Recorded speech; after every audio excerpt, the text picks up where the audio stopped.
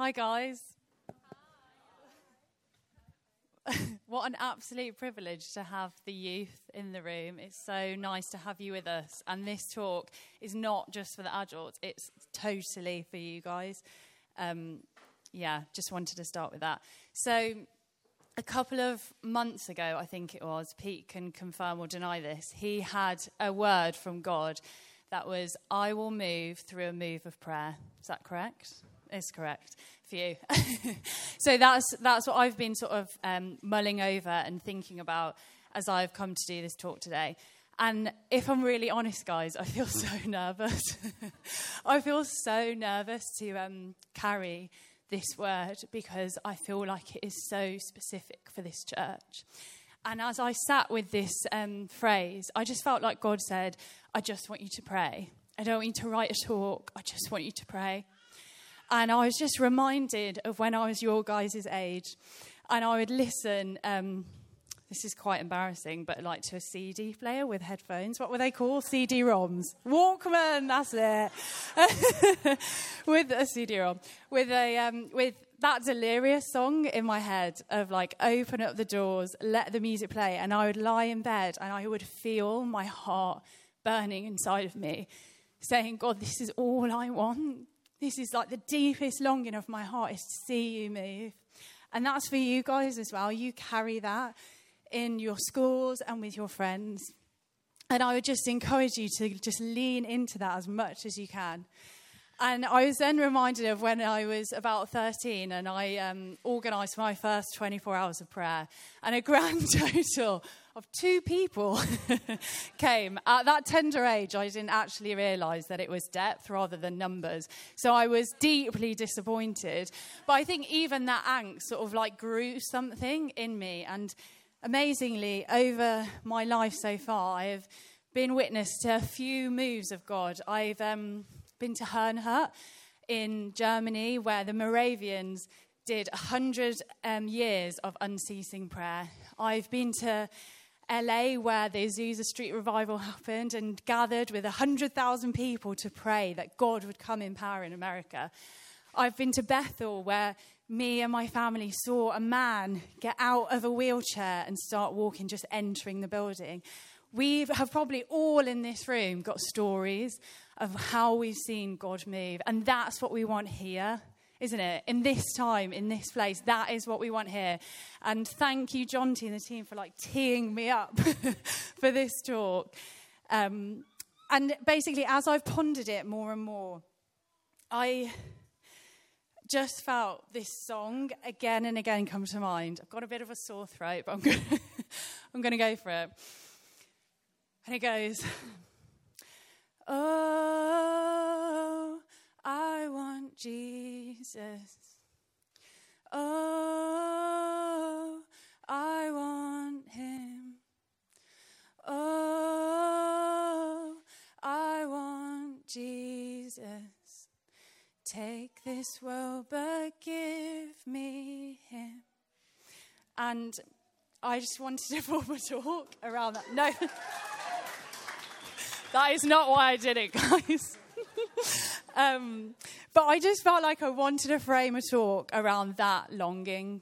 I feel like if you sort of are on Instagram at all or have watched anything that's happening in the church over the last 5 years, you might have seen that there's a bit of a shaking and a shifting going on. And God is like purifying us as a bride. And even in this church, I feel like, I don't know about you, you can sense that. There's like a hunger for God that's growing. And I feel him drawing us as a church into this time where prayer is the centre of everything we do. To mission, to evangelism, to family life, to work, to worship. And why? What does prayer signify? Prayer signifies dependence, communion, surrender, a yielded will to God, and the complete acknowledgement that he's got it and we don't. So here at the start of 2024 as St. Basil's, we're going to just hold this word, I will move through a move of prayer. And I want to try and move as quickly as I can through 2 questions that I wanted to ask around this. What does prayer do in us? And what does prayer do through us? So, starting with the first one. What does prayer do in us? This is around presence and formation. So it's almost our vertical relationship with God. So first one is communion draws us into a life of intimacy. Before anything else we do, we were designed and created to minister to God. We're going to be doing it for all of eternity. The greatest thing we have to offer the world is our enjoyment of God. It's the overflow of our hearts to God. Prayer is our lists and longings, our chats through the day, our SOS prayers. It's intercession, it's deliverance. It's just looking at something beautiful and saying, God, I love you. It's all of those things. It's learning to constantly be in this sort of communion, this conversation with God. And I don't know about you, but it's like a struggle, isn't it, to nurture that space. And I think one of the main reasons is it's often easier to work for God rather than to be with him.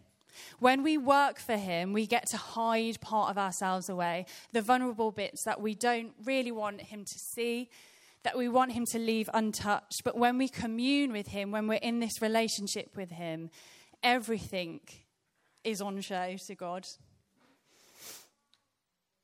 It's the day-to-day communion that we learn from the life of Jesus. He lived in this posture of complete communion with God.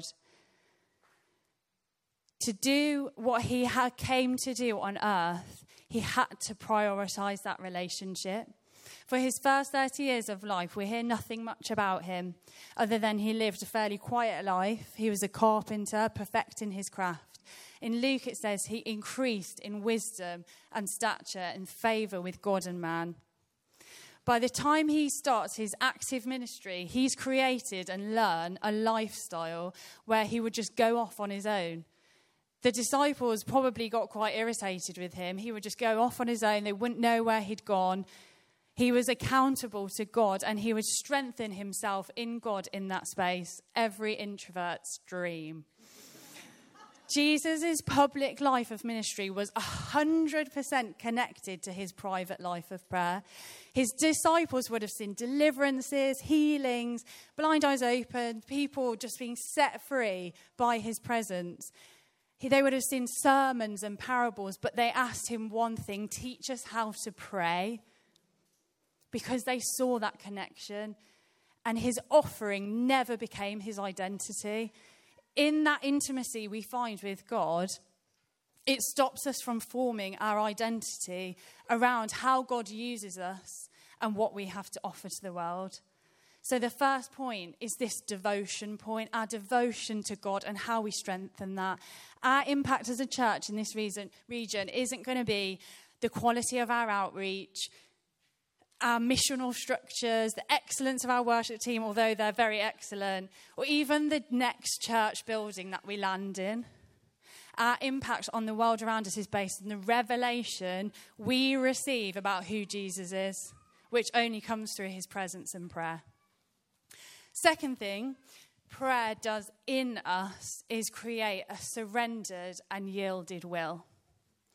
By the time Jesus came to what we might call the pinnacle of his ministry, where everything was about to be tested, in the Garden of Gethsemane, he faced the most intense pain. Father, take this cup of suffering from me, but not my will, your will. And we see this all over Scripture, people saying to God, this is too much for me, take it from me.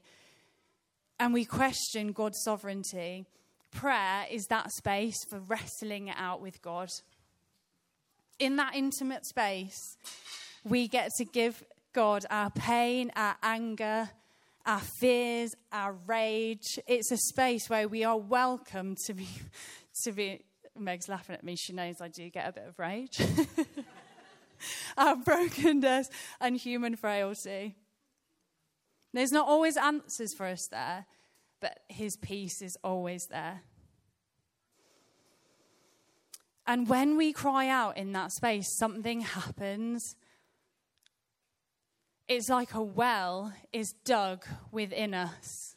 And that becomes a space where we meet with God. And as I was writing this talk, I just felt like this might be a word for one of you guys at the front, or someone in here maybe. I was just reminded of Psalm 84, and it talks about a place called the Valley of Baca. And the Baca means of weeping, the Valley of Weeping. And it says, as they go through the Valley of Weeping, they make it places of springs. The early rain covers it with pools. And I felt him say that he will turn our valleys of weeping into places of springs. And when that happens, it's not just us that drink from it, it's others too. And so that is the prayer, isn't it? That God transforms our pain and that through it we are yielded to him. That's what Jesus did. He didn't go past his pain. He went through his pain on the cross. And he was able to do that because he'd spent 30 years getting to know his Father and hearing his will for his life. As we pray, our center of gravity shifts away from self to God and to others. So those are the two things that I wanted to say about what God does in us as we pray. And at this point, if you say, you know what, I don't even have those two, so, there's not much luck for us moving past this point, I just want to say, welcome to the family. This is all of our journey. We all experience pain. We all experience doubt and that struggle with God. And I would love, if you're in that place and you say, I don't know that intimacy with God, let's pray later and let him do the work rather than us having to feel like we have to do the work. So, what does prayer do through us? Well, when we live in this sort of vertical proximity to God, naturally, inevitably, proximity to others also forms because God's greatest priority is others. It's us, is his children. Many of you will know that about 6 months ago, I took the role of local impact pastor here at St Basil's. And I've had to really try and get my head around that phrase. I accidentally keep saying low impact pastor, which is not what I think I'm here for. But as I have kept praying, God, what do you want me to do in this role? All I've heard again and again is mission must come out of intercession. Intercession is the beating heart of mission. And I just feel like in our going, we have to learn the heartbeat of God for this area. So the first thing is living lives of intercession. So intercession means to intervene or mediate between two equal parties as the equal friend of both. So it's almost, put it really simply, it's as if I've got one person over here, one person over here, and I'm holding hands with both and I'm pulling them together. And when we look through the Bible, it's clear that there's a correlation between prayer and justice on the earth.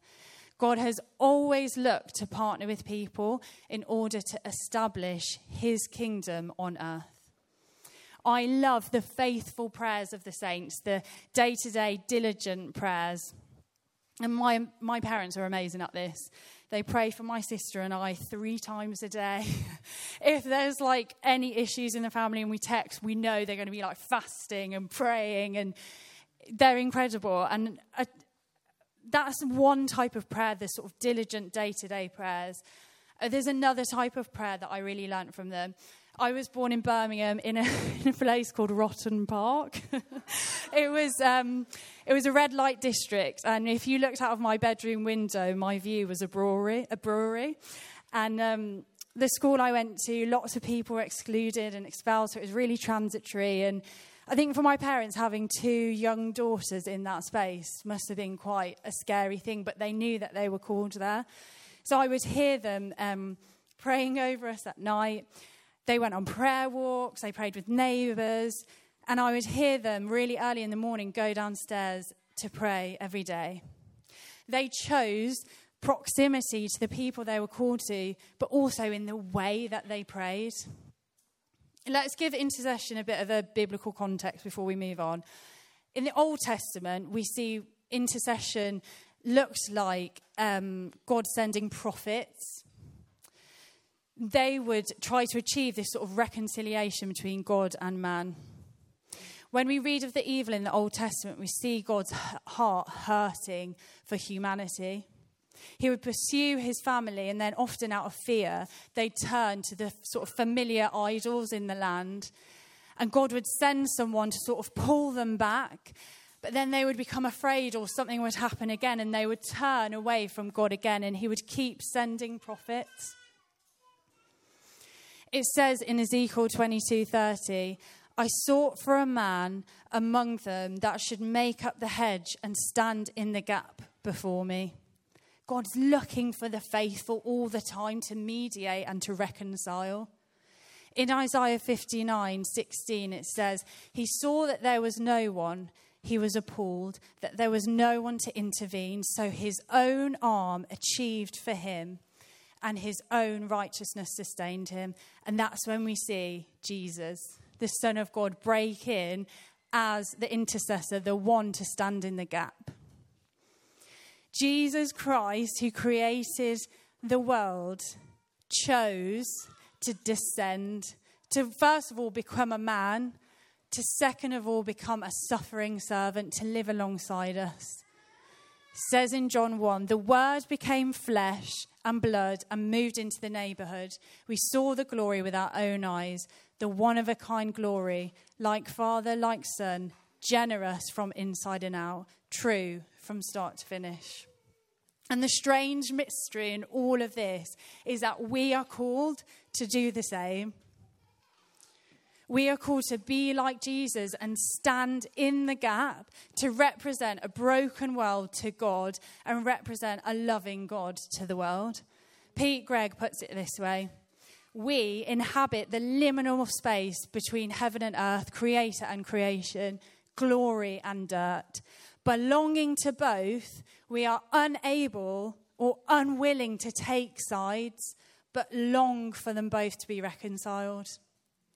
So a difficult question we have to ask ourselves, are we willing, as Jesus did, to become so acquainted with the pain of others to reconcile them to God? To feel their pain, to not shy away from it, or to be repulsed by it, or to say, actually, that's not really the people group I was called to, but to ask the Father for his heart for them.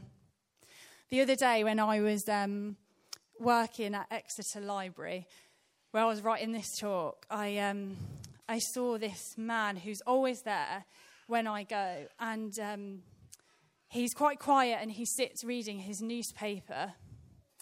And I went to the loo, and he had just come out of the loo, and I went in, and it really smelled like urine, and it was a really overwhelming smell. And, you know, I've smelled worse smells, but it was quite overwhelming. And I went to the loo, I came out, and I was like, oh, flip, I really smell. I smell like urine. And I was just about to go and pick my kids up from Dunsford, which is quite a different demographic. And I was just like really aware of the fact that I smelled like urine. And it always felt like God's smile over me of like, oh, you know, this is what we're talking about here. Like, are we going to get close enough to smell? And like a genuine question, are we going to get that close? Because loving the world through co-partnership with his children is one of the primary ways God has shown us throughout all of history and humanity that he wants to get involved in the intricacies of humanity. Corey Russell, who's teaching on prayer, is like absolutely amazing. I would seriously check him out if this stuff is your stuff. He says, intercessors are the manifestation of God's willingness, not ours. So the second part and the last part, because I would love to spend some proper time praying, is that when we pray, God gives us authority. Where you have been called, there you will have authority. Last year, I was praying in the prayer cabin, and I was just like looking out over the land, and I was saying, God, you know, like delirious songs, move in this land, like heal our land, like bring us to you, God. And I just kept hearing this word in my head, jurisdiction. And I have no idea what that means. So I looked it up. And it means to have a legal right over something, the legal authority given to a legal entity to enact justice. And he said to me, now pray like you have authority. And here's what he was saying. When we commune with him, when we yield to him, when we ask for his heart for humanity, he sends us and he positions us and he gives us authority. And we receive authority over that sphere that we are called to because we have his heart for it, not ours. We have been commissioned to bring God's rulership to earth. And that applies to all of us. That applies to you guys down here, wherever we are, whatever we're called to, whoever we are positioned around. You know, we never graduate from those immediate prayers of like, God, help me with this, or would you please do this? He teaches us, doesn't he, to pray, give us today our daily bread. But he also teaches us to pray prayers of declaration. God, your kingdom come. God, your will be done. Karl Barth writes that when we intercede, we are set at God's side and lifted up to him, to the place where decisions are made in the affairs of his government. That just like astounds me. What kind of God would give us authority to almost sit in a position of government with him? I think we so often forget that as the church, that we're given that authority. He wants to have the confidence that we sit and reign above it all, that we get to partake in imagining with him what him moving in this region looks like. Pete Greig, again, on knowing the sort of authority in prayer, says, the King of Kings requests your presence at the very seat of government.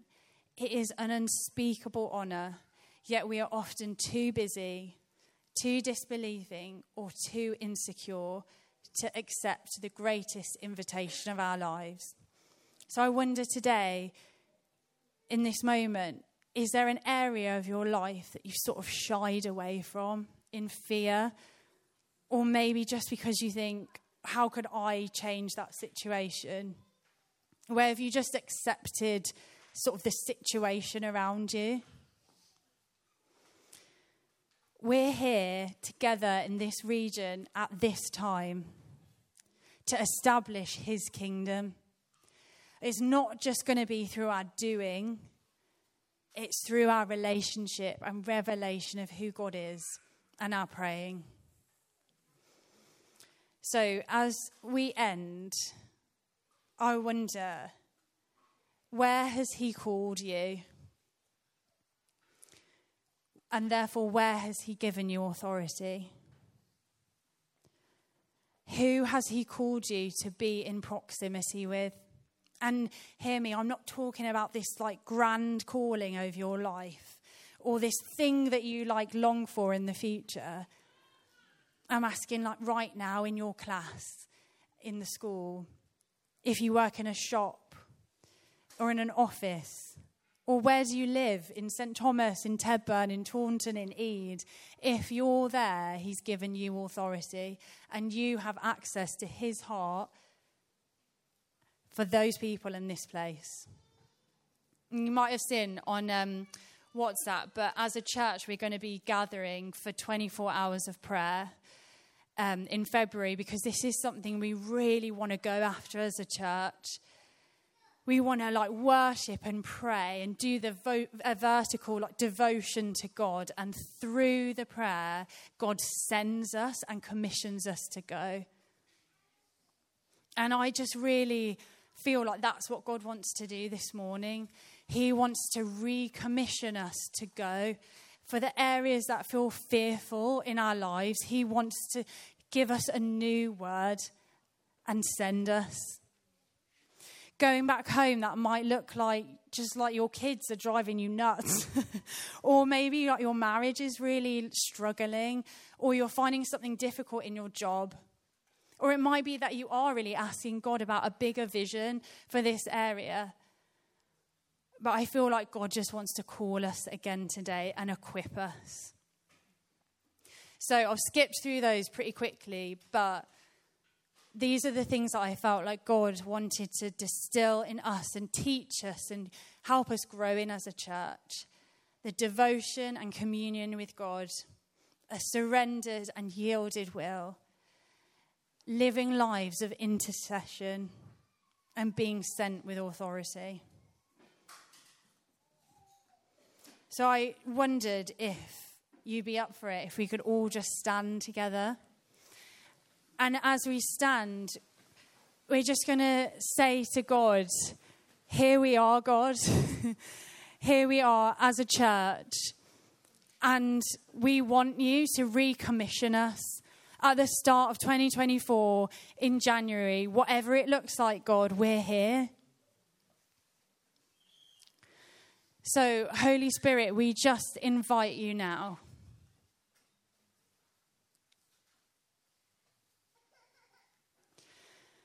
We invite you to come and fill us from the youngest to the oldest in this room. No one exempt. All of us in. And we say to you, God, here I am, send me. In my pain, in my anxiety, in my fear, whatever place I find myself in, I want to be yours and I want you to send me. Would you recommission us as a church, God, to move into the places where you're calling us? And where for some of us, we might have experienced almost like a break in that intimacy with God. Or you might say, you know, I've never had that and I would love that. We would love to pray for you this morning. Or maybe it's that you have been doing this work and you're exhausted, you feel burnt out and you need God to like send you and recommission you this morning. And we want to pray for you. Or maybe it's that as I've been talking, something's like burning in you and you're like, you know what, I want to learn how to like pray with you, God, to have authority to pray over this land. Then we want to pray for you. Basically, if you felt the Holy Spirit this morning, we want to pray for you. Maybe John T, if you're up for it, you could just come start doing your thing. And Holy Spirit, we just invite you.